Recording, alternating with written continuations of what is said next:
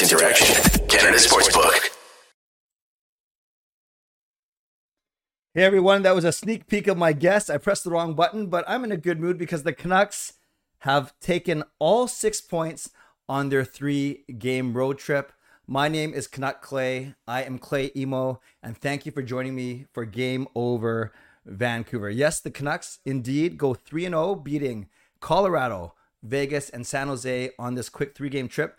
Don't look now. They are 1 game under 500. They are 1 point out of a playoff spot after taking 5 out of their last 6 games. And imagine if they held on to beat Vegas last Monday night. They'd actually be a game over 500. Did I do that math right? Yeah, they'd be a game over 500 and they'd be in a playoff race. But let's not get too greedy tonight. Let's talk about this win. I'm so excited for the guests that I have with me. But before we do that, right away, make sure that you're subscribed to the SDPN YouTube channel that you're watching now, Steve Dangle Podcast Network.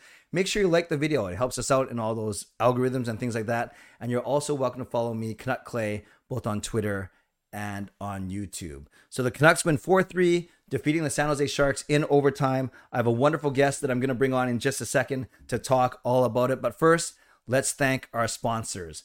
Think you know what way it's going to go? Make your bet with Sports Interaction. Whether it's World Cup, hockey, football, or basketball, Sports Interaction has you covered. Bet pregame, live and play, or on one of our many prop bets. Sports Interaction makes it easy to deposit, play, and cash out. Join now and see all that sports betting has to offer.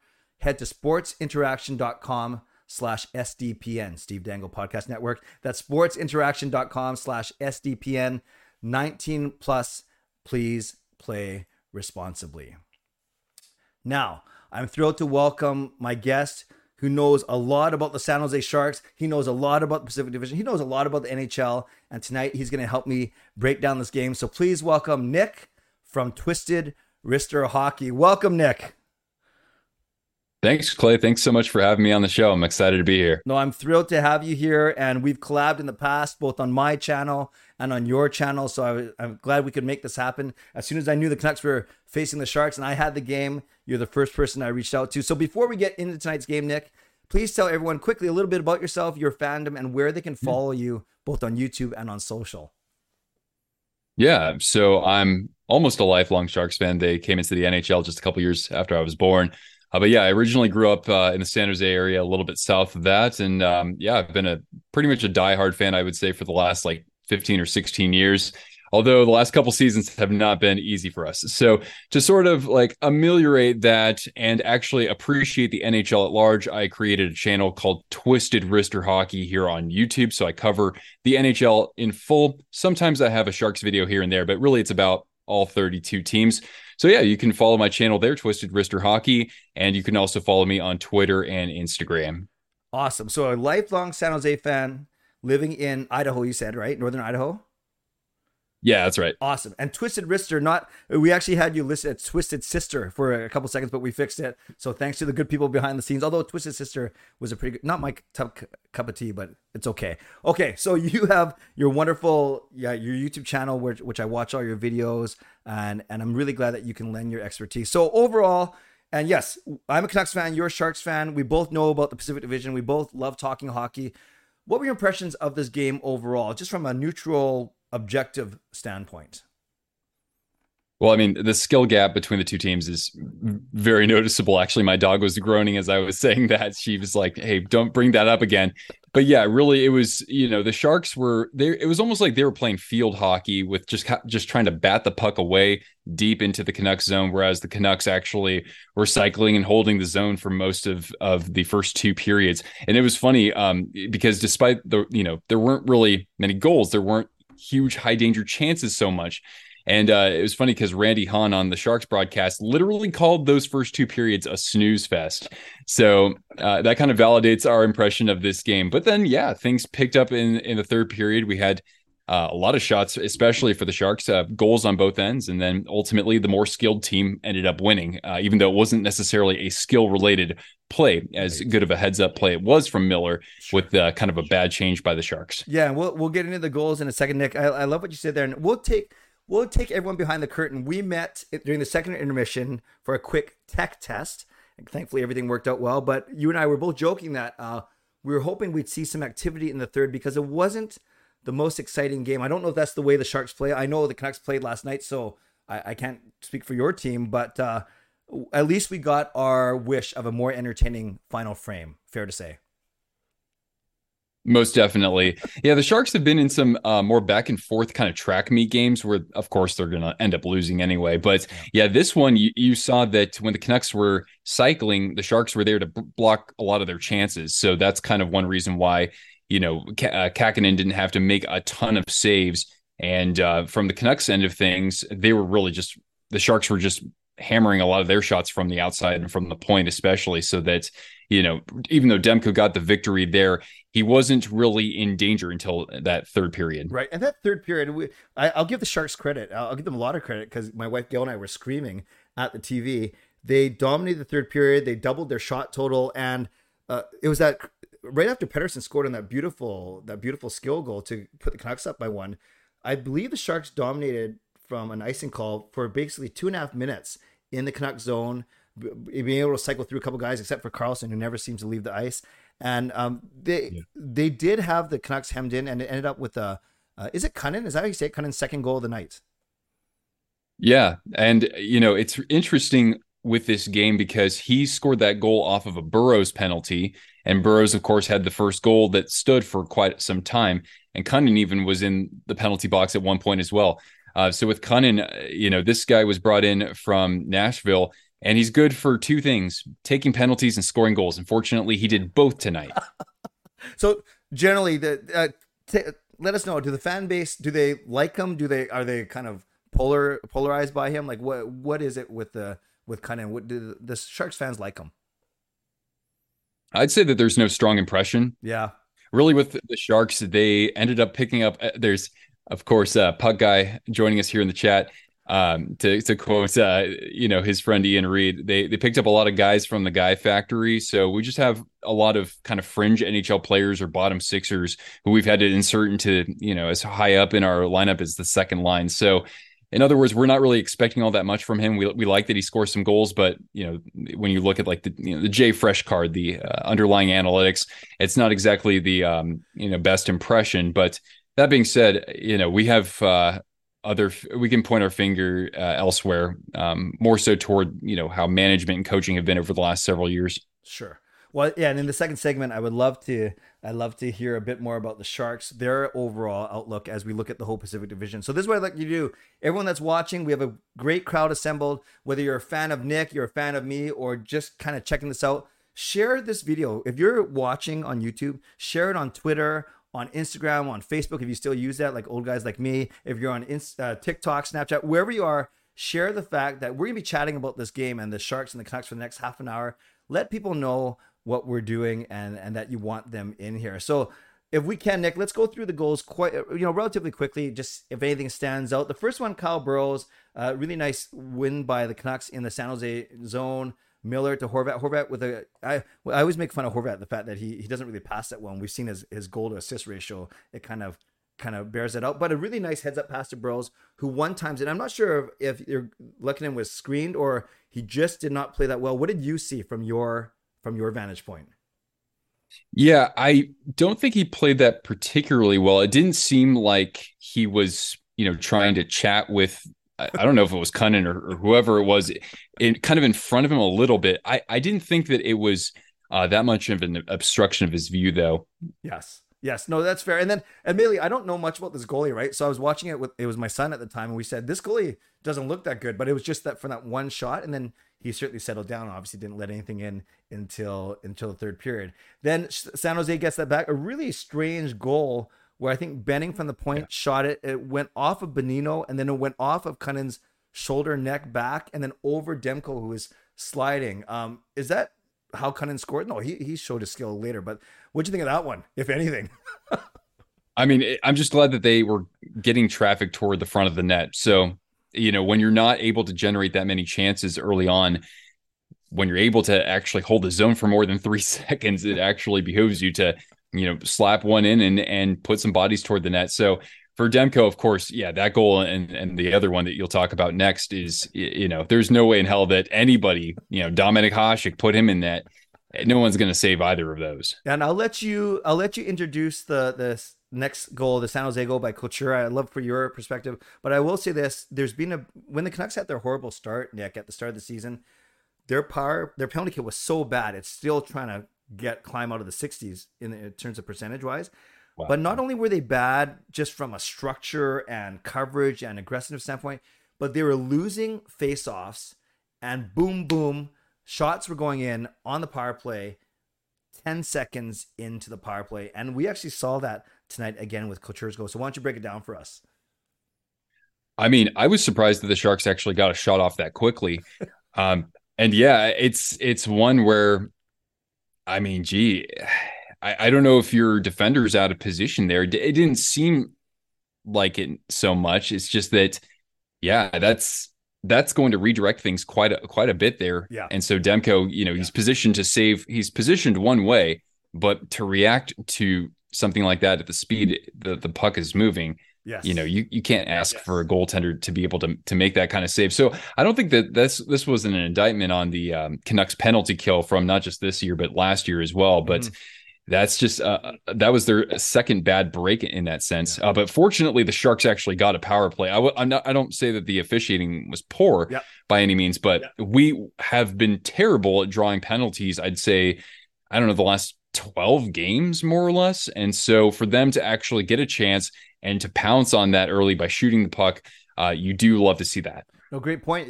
Sharks only got one power play. The Canucks only get two power play opportunities, and the Sharks are the team that does capitalize. And yeah, Couture's got such a wicked release, and I think it was a combination of Petey diving out. He didn't touch it, but it looks like it went off Ethan Bear's stick actually. And you're right, not giving Demko much of a chance. Then the Canucks go two quick ones. It's first Ilya Mikheyev on a great play by Pettersson and Kuzmenko doing some good work behind the Sharks net, and then a Pettersson centering pass actually hits Kuzmenko and then goes right up to Mikheyev, not giving Lehkonen much of a chance. Anything that the Sharks could have done better there? Is that just a skill play from some skilled forwards? I did see quite a bit of puck watching where you had about 4 defenders within a stick's reach of the shooter there. So that did jump out at me. Mikheyev almost looks like he's been playing with Pettersson for a couple of years. Yes. Everyone's talking here, as you can imagine, about the PD Kuzmenko combo, Nick. But Mikheyev, he had a slow start this season. He missed the first few games because he was injured. And, we signed him with this 5-year contract of $5 million. So everyone's kind of hoping that he doesn't turn out to be a bad contract. Yeah, and he gets a couple points tonight. He's slowly getting better for sure. Then we get to the third goal, what we thought was going to be the game winner. It wasn't. But such a skilled, I don't need you to gush on PD, but obviously Canucks fans, we are so thrilled with the way he's kind of broken out this season already with more than a point per game. But showing that skill, deflecting that Ekman-Larsson shot through his own legs past the goaltender. Maybe there was no fault anyway. It was just a really skilled play by a skilled player. I generally thought so, yeah. I mean, I don't think it wasn't like it wasn't like somebody who sets a screen right in front of the goaltender and tips it in. Like he actually he was still moving toward the goal. And I thought that Benning was actually, because I think Benning was defending him, and I think his positioning was good because he wasn't giving Petey the inside track by any means. So correct. Yeah, it was a very skilled play. Yeah, and then why don't you set up the game tying goal? We kind of talked about it a little bit, a lot of pressure, but what did you see there on Kunin's second goal of the night? Oh, just, I mean, when you're going to talk about this, it has to be the feed from Karlsson. I mean, he was humming and buzzing all that whole period. And like you were saying, it seemed like he didn't leave the ice. So, of course, being able to not only maneuver the puck and, shake a couple defenders to get into the zone multiple times during the course of a game like this, but also being able to, move along toward the goal line and just patiently wait for that little gap in the coverage because he threaded that incredibly well. And, Kunin just kind of gets a stick on it. That's all you have to hope for. That, you just put it on net there, and certainly a great sort of way to kind of give him hopefully some confidence, considering we need more productivity sort of from that kind of third line for San Jose. Sure. And before we get into the overtime winner, take a couple minutes, Nick. I want to learn why. I'm sure viewers want to know why. Why is Erik Karlsson having such a good season this year? As someone who watches all the Sharks games, tell us about it. We know he's a great skater. We know he's good offensively, but this is a bit of an unexpected resurgence. Tell us why. Yeah, I mean, the goal scoring touch certainly was shocking to say the least through the first 15 or so games. He's really cooled off in that respect. He hasn't been shooting as much recently, but I think that his skating actually does look better versus previous seasons. It does. He has been more explosive frequently. His maneuvering, his maybe it's his balance or something, but he's able to pull off a lot of maneuvers you didn't really see through his first few seasons in San Jose, at least from what I've seen. So I think that kind of does form a foundation for him to be able to make some of the plays that he has made. And yeah, the confidence has been at an all-time high with him as a Shark. So I mean, I'm still trying to figure it out myself, but I mean, it's been an absolute spectacle. And so when I bought the Sharks reverse retro jersey just about a week ago, I said, you know what? I never thought that I would be wanting to put Carlson on the back of one of my jerseys, but certainly we requested for that to be customized that way. So I'm looking forward to it. What's his contract? I'm not making fun. I'm just asking. What's his contract? Well, he's at 4 more years after this year at $11.5 million, which, you know, if he's playing like this, you would think, hey, that's not all that bad. But yeah, of course, you have to consider he's 32 years old already. Yeah. And number one. And number two, he has a full no move clause. Wow. Okay. So 4 more years, 11.5. Okay. Because as you can imagine, there's a lot of consternation in Vancouver about Ekman Larsson at another 4 or 5 years at his 7.5, or 2 more years of Tyler Myers at 6. So puts it in perspective. I would say Carlson's having a much better season than those two guys, but yes, 4 more years. That is at whatever 12%, 14% of the cap. It is a big. But so I am glad truly that he's doing well for the team. Who's his D partner usually? He's been playing with Jacob Megna for most of this year. Really? Yeah. Is that guy any good? I just know we know the Megna name in Vancouver because of Jason Megna. So. Yeah, I wasn't. He didn't really stand out to me last season all that much, or at least not in a way where I thought he was separating himself from the rest of the pack. Because again, the Sharks just very thin at pretty much every position. But yeah, Megna's been, I think, overall serviceable. He had a good game tonight, and I liked how he got his shots through actually. But yeah, I mean, in terms of the goals that we saw the Sharks concede tonight, it wasn't like I could point the finger at one player in particular for those plays. It was kind of just like, I don't know, not a broken play. It's just like everybody disconnected their controller. But anyway, yeah, Jacob Megna. I mean, you know, you saw with Brent Burns when he won his Norris Trophy, he had, I think was he playing with Dylan at that point? Well, anyway, the idea there was that Burns would need to cycle through various defenders because of how he plays so uniquely in that role. Yeah. Carlson is kind of similar as well, especially when we didn't have a Mark Mathot here in San Jose, particularly. Good. No, that was good education for us, actually. Thank you. So let's get to this game-winning goal. It's OT.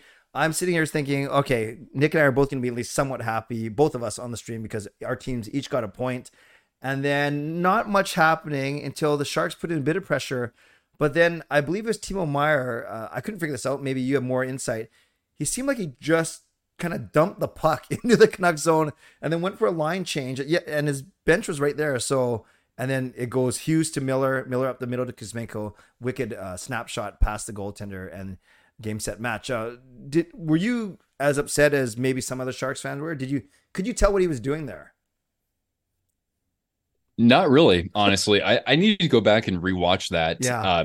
But yeah, it was, everyone was entirely out of sync as to who was to stay on the ice and who was to come over.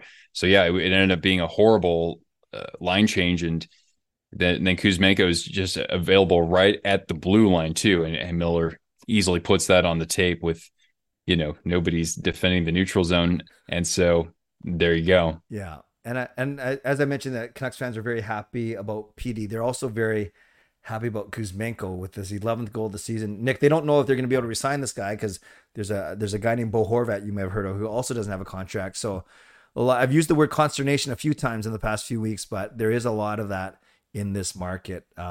What else stood out to you from the game before we move to the second segment? Is there anything else that stood out to you, both good or bad, from a San Jose Sharks perspective? Not in particular. Again, I think the defense, even though despite conceding 4 goals, I actually thought that they played fairly well. Again, they were blocking a lot of shots. There were some lapses in the forwards on defense, but I think the Blue Liners actually did a pretty strong job. Yep. And who's this N. Gregor guy? He had 5 shots on goal. I'm just looking. Yeah, Noah Gregor was probably one of the most snake bit NHLers last year. It's unfortunate that he hasn't found a groove with David Quinn as the new head coach, because otherwise this guy was he really did generate a ton of chances for the Sharks this past season, and made a lot of plays to set up good transition opportunities and odd man rushes. Like really, he would have scored about 15 or 16 goals on a third line last year. So it's unfortunate that he hasn't quite broken through quite as well as previously. But I mean, when you see him carry the puck in through the neutral zone with the speed that he has, and he is patient too with the puck. He's not trying to generate a shot when he gets into the zone. He can hang on to it okay. But yeah, I wish that we could see the Gregor from last year, but actually cashing in on his chances. But yeah, good to see him at least get some shots on goal. Awesome. Yeah, I only ask because not only looking at the box score, Nick, but also hearing his name quite a bit during the broadcast.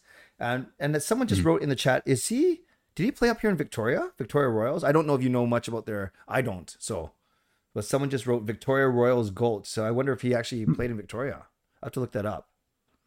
Okay, JGP, I trust you. We'll get back to you. So thank you, Nick. Let's wrap up our discussion of the game. So a 4-3 win for Vancouver. They come home ready to face the Washington Capitals on Tuesday night, and then the Florida Panthers on Thursday. And last thing I'll say before we move on to the Pacific Division in general, Nick, people that follow my streams, they're kind of making fun of me. I promised everyone, I don't know how much of a dancer you are, Nick, but I promised everyone if the Canucks won 3 straight, that I would do the gritty, made famous by a lot of NFL wide receivers when they score touchdowns. So not on this one, because I can't give it away for free, but tonight on my stream, I'll be dancing, and it's not going to be pretty. I'll just say that.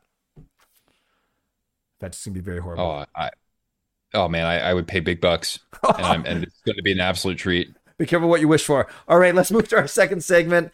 And Nick and I agreed, I think this would be a really nice chance and opportunity because of Nick's knowledge of the Sharks and the Pacific Division overall to talk about how this division has shaped up 1 quarter into the season. So why don't we talk about our 2 respective teams first, and then we'll talk about some other teams. So I'll go really quickly. You guys know that everyone that watches Game Over Vancouver, the Canucks had a horrible start. They lost their first 7, then in there, and since then 7 games that have multi-goal leads, not just 1-goal leads.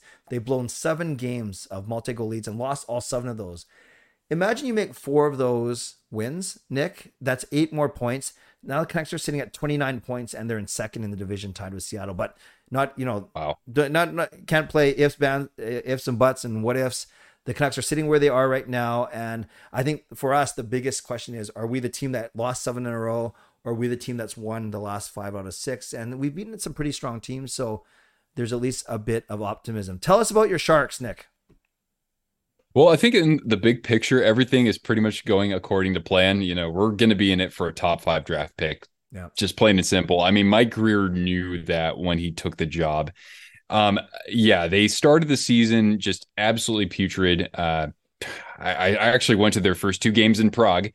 And then after that, they went on the road and they actually showed that they can be pretty good away from their building. So one reason why you see the Sharks as one of the worst teams in the NHL is they are an NHL worst 2-8-4 at home. They have won 2 out of 12 games in what used to be one of the most feared buildings for opponents in the NHL, a decade plus ago.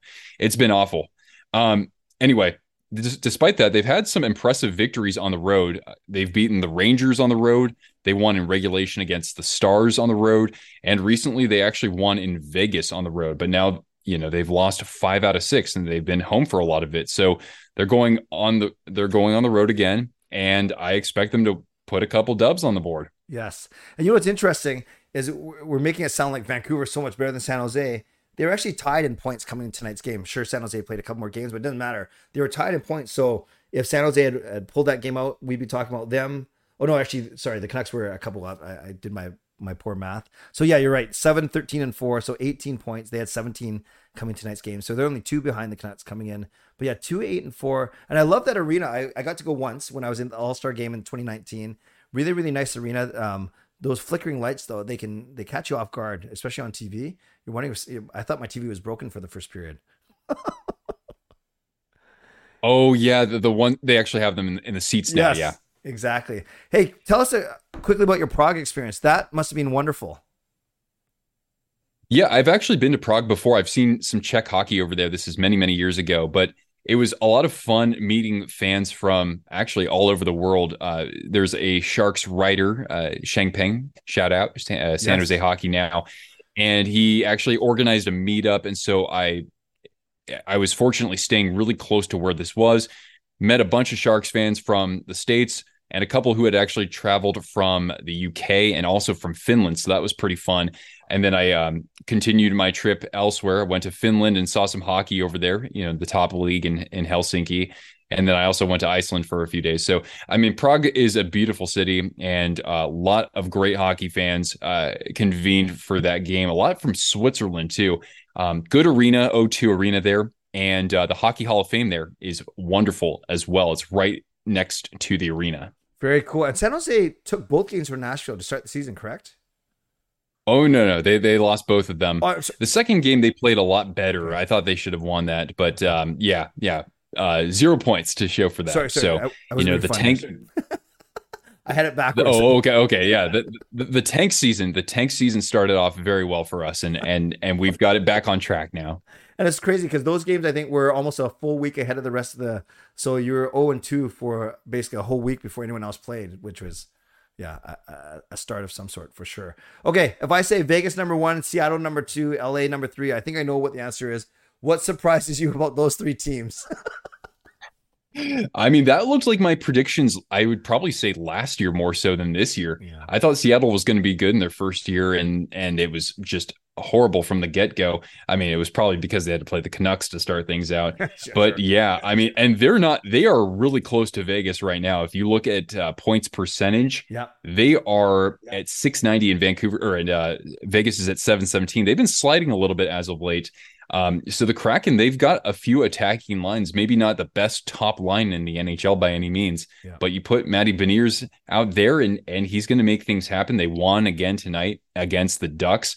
They've had some other impressive victories. They beat Vegas just before that. Yeah. I'm waiting until Calgary figures something out, but it's not good when you see the way that Markstrom has been playing so far this year, and Edmonton almost looking a shell of their former selves without Evander Kane. It shouldn't be quite like that, but of course, with Jack Campbell not exactly living up to his contract, that's one reason why they're on the fringe of the playoff picture. That's a great point. So we both agree that Seattle, we are both surprised by how well they're doing. They're not just fluking. They're 13-5-3. But yeah, you have Edmonton and Calgary, both Edmonton at 22 points and 21, and Calgary at 21 and 21, and then Vancouver at 21 and 22. So they're almost all the same. Of those two teams, Nick, though, I don't know if you had Edmonton or Calgary pegged higher. Which one? They're both disappointing, obviously. Which one to you is even more disappointing or more shocking to you of those two Alberta teams? Ooh, great question. I probably would say the Flames. I mean, in the offseason, I know they lost Kachuk and they lost Gaudreau, but they got a top 5 playmaker in the league in Jonathan Huberdeau. Yep. And Mackenzie Weegar, I figured he would add some offense to their blue line. So I am disappointed that the Flames are down at this level right now, even just 20 games through the season. I figured they would have started figuring things out. Oilers, on the other hand, they have, I think, bigger gaps in their roster, but not by much, even though they beat Calgary in the playoffs. But yeah, when you don't have your goaltending figured out, we already know how that looks for the Oilers, number one. And number two, the guy who really set you over the edge last season in Evander Kane, that really does take away from the top line's productivity, unfortunately. So, Nick, I'm going to put you on the spot because I trust you and I know you trust me. If you had to peg the 3 divisional playoff teams at the end of the season, and you can tell me if there's going to be 0, 1, or 2 wildcard teams from the Pacific. If you had to throw it out there right now, what is your prediction now in a 1 quarter into the season? Yeah. Well, I'm glad you asked because that is my next video, which might be dropping on my channel as early as tomorrow. So it's my way too early playoffs predictions. Yeah. Love it. So, I mean, I still kept Vegas in first, given that their defense has really showed up early in this season. Yep. I kept Seattle in second just because, I mean, look at them. They've only conceded 60 goals in 21 games. That is night and day different from last season. And they're doing this largely with Martin Jones as their goaltender. And I know a thing or two about Martin Jones. Course. Shout out. We love him. But so I figure in this fairly weaker division that Seattle could actually very well hold on. Now, in that case, I vaulted the Flames because they were my preseason cup champion prediction. I vaulted them to third. I'm not entirely sold on LA. Yep. Jonathan Quick and Cal Peterson are not cutting it at all, even though they have, plenty of other talents in terms of putting the puck in the net. The defense is holding up okay, but I think that Calgary can still steal that third spot. Wild card wise, I kept the Kings in fourth. I guess they can make it. I want to say that there are going to still be 5 teams from the Central, but at this point, I've said that the Kings will hold a playoff position down, and that would leave out Edmonton unless somehow Kane's able to get back sooner and Campbell turns things around. Right, and then I presume you got Vancouver, San Jose, LA as your Anaheim as your bottom 3.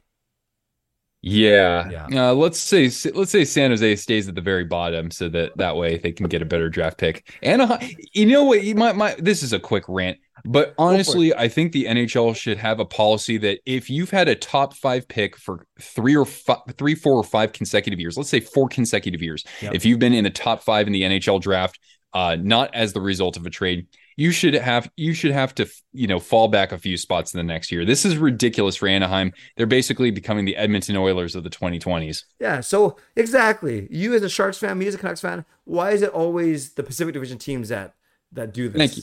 Yes. Thank you. Yes. Have you guys? Well, you've had a number 1 draft pick before, right? Nope. The highest we had was 2 and 3 when we took Daniel and Henrik 23 years ago. Of recent memory, PD went at 5. Yolevi went at 5. Virtanen went at 6. Hughes went at 7. Podkolzin went at 10. So those are our most recent picks, but we haven't even picked in the top 4. Yeah. Wow. I know. Yeah. So that's why when the Canucks started so poorly, and I can't say the T word, as you know, but I get that that's an option for this year. That's why they're saying, because of, obviously Bedard, Fantilli, all these guys, that this is the year to do it. So we'll see. I'm sure we'll be chatting a few more times throughout the season. Nick, before we go, let's pop in the chat section. So if you have a question for Nick specifically about his Sharks, about what he noticed tonight, I'll start pulling a couple questions from the chat right now. And it sounds like, that guy asked you about did play in Victoria for a year, which is pretty cool. What's his name again? Noah. His name. Yeah. Noah Gregor. Okay. I'm going to look him up for sure. I guess I'll say one thing. And I don't know what your impressions are of Demko. There's been a lot of worry about Demko's game, given that Spencer Martin, his backup, who's only making $800,000. He's piling up all the wins. This was Demko's only 3rd win of the season, and he did look sharp tonight. Would love your thoughts just on observer from another team, what you saw in Demko tonight. Yeah, I think that he was strong. I don't think you can fault him for any of those goals, especially the first 2. And the third one was the result of an amazing seam pass there. So maybe just tying up the forwards a little bit better, but the goaltender doesn't do that. But that being said, I don't think until the third period that the Sharks were really threatening with high danger opportunities. A lot of those came from the point. Yep. And so Demko didn't have to work quite as hard as he normally would, saving 35 pucks versus other teams. But that being said, I mean, that's a good building block to getting back on track. So I think he played a good game. Yep. Great question from Sharms, who's a regular on my streams, but he wants to know, how is William Eklund developing?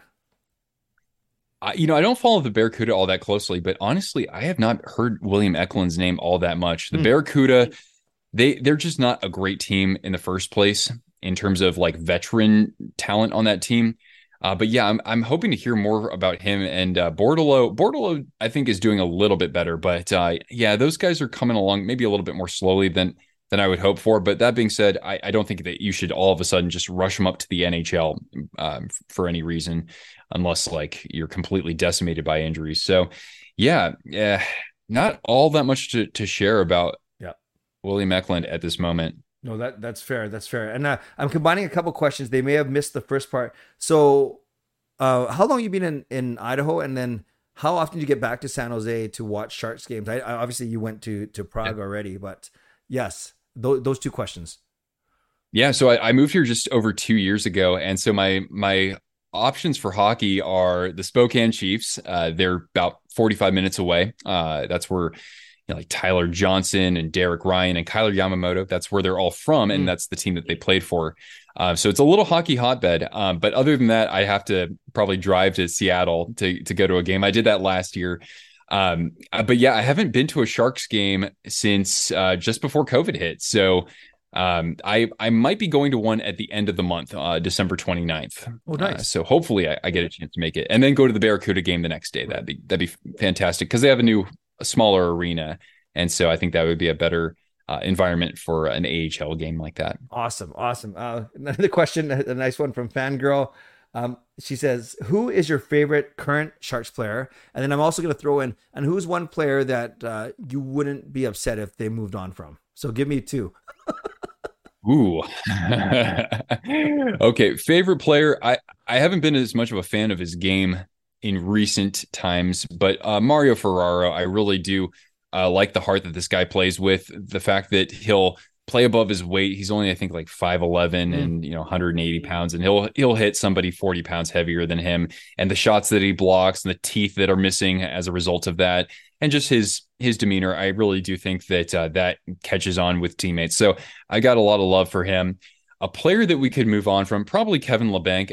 Labanc's been okay since moving back into the top line. I'm glad that they did that. Yeah. But in terms of like consistency and being able to generate chances on a nightly basis, I just have not seen that from him. And his contract was really the result of one good season that he had. Right. And so exactly. Yeah. Yeah, and especially in Game 7 against Vegas. Yeah, Good. By the way, where's Ferraro tonight? Is he hurt right now? he is. Yeah, he's on injury reserve. I think this was only his first full game that he's missed. Gotcha. And let's end with this one. Sharm says, "Do you see any guy on the Sharks that could be moved at the deadline, or anyone you'd want to see traded aside from Labanc that the Sharks could maximize on the assets they get in return?" Boy, I wish it was last year where we could have traded Hurdle and also James Reimer. James Reimer had a terrific year for us last year. Really, he did. He hasn't been quite as good this year, but if he can kind of find his groove, hopefully not be played into the ground to where he's getting injured. I mean, I'd be happy to, see him get a chance to win a Stanley Cup somewhere else. So he's the first one who comes to mind. I don't really think there's another defenseman who could get traded. Radim Shimmick maybe, but I don't think that we're going to get much in return per se. So I would probably say Reimer in that respect. Awesome. I mean, not awesome who gets traded. I mean, thank you for the good answer. Nick, I see my Zoom counting down to the last 35 seconds. We timed this perfectly. 40 minutes goes by so quickly. So I'll let you go, then I'll wrap up the show. But thank you for joining me first and foremost. And once again, let everyone know where they can find you and your material.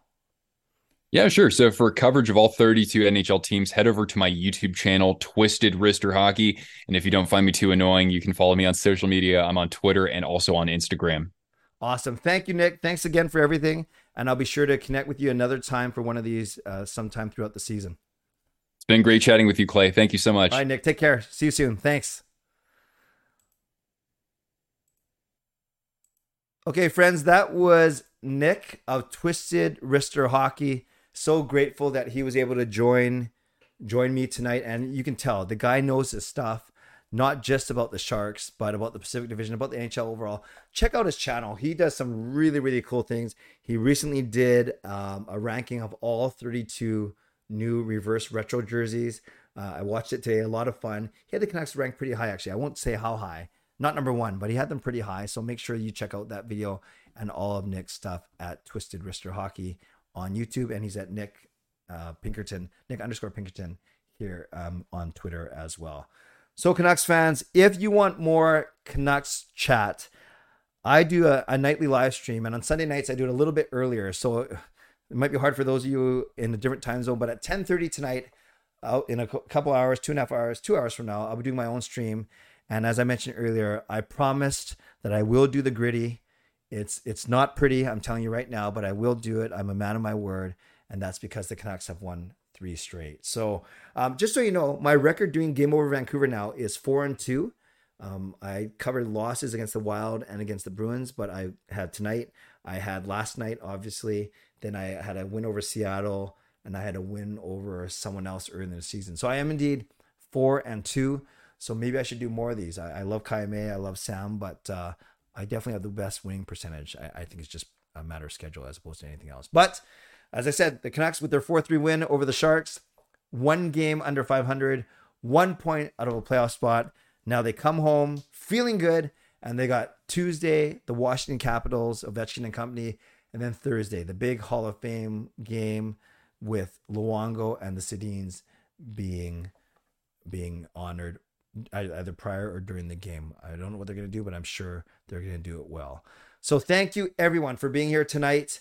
And like I said, you're welcome to join me at 10:30 tonight for my own show, if you would be so inclined, right here, Canuck Clay on YouTube. So you can follow me there, but more importantly, subscribe to SDPN before you go, like this video, and therefore then you'll be notified of all the shows. We cover all 7 Canadian markets. And by the way, I forgot to mention this last night, but I'll mention today, we just launched a bunch of new Game Over merchandise. So in the links down below, underneath this video, underneath my smiling face, you will see a bunch of links. And one of them is indeed to the SDPN shop. So if you want to check it out there, you can go. I picked up a shirt, a golf shirt, and a hoodie that I hopefully will come soon. I can't wait. And I'll start wearing them during the streams, even though you can't really see what I'm wearing. Well, just so you know, I am wearing obviously a Canucks shirt. But yes, make sure you check it out. It's the first link actually there that you see. Buy some Game Over merchandise, and you can support the network there as well. So once again, thanks for being here. I don't have another show until I think I'm doing Saturday, December the 3rd, when they host whoever they're hosting. Oh, the Coyotes. I think that's my next game. But you're in good hands, obviously, with Kaya and with Sam in the 2 games prior to that. And hopefully I can make it 5-2 when I'm here next Saturday. So thanks for being here. If you're listening on a podcast platform, make sure you rate and review as well. Friends, enjoy the rest of your night, and I hope you have a really great week. As always, stay safe, stay healthy, take care of yourselves, and take care of each other. I got to tell you, earlier in the day, one of my kids asked me, Dad, can you tell me, actually it was one of my boys, it was one of my boys that asked me, Dad, can you tell me what a solar eclipse is? And I said, no, son. Take care, and go Canucks go. Game over! Powered by Sports Interaction.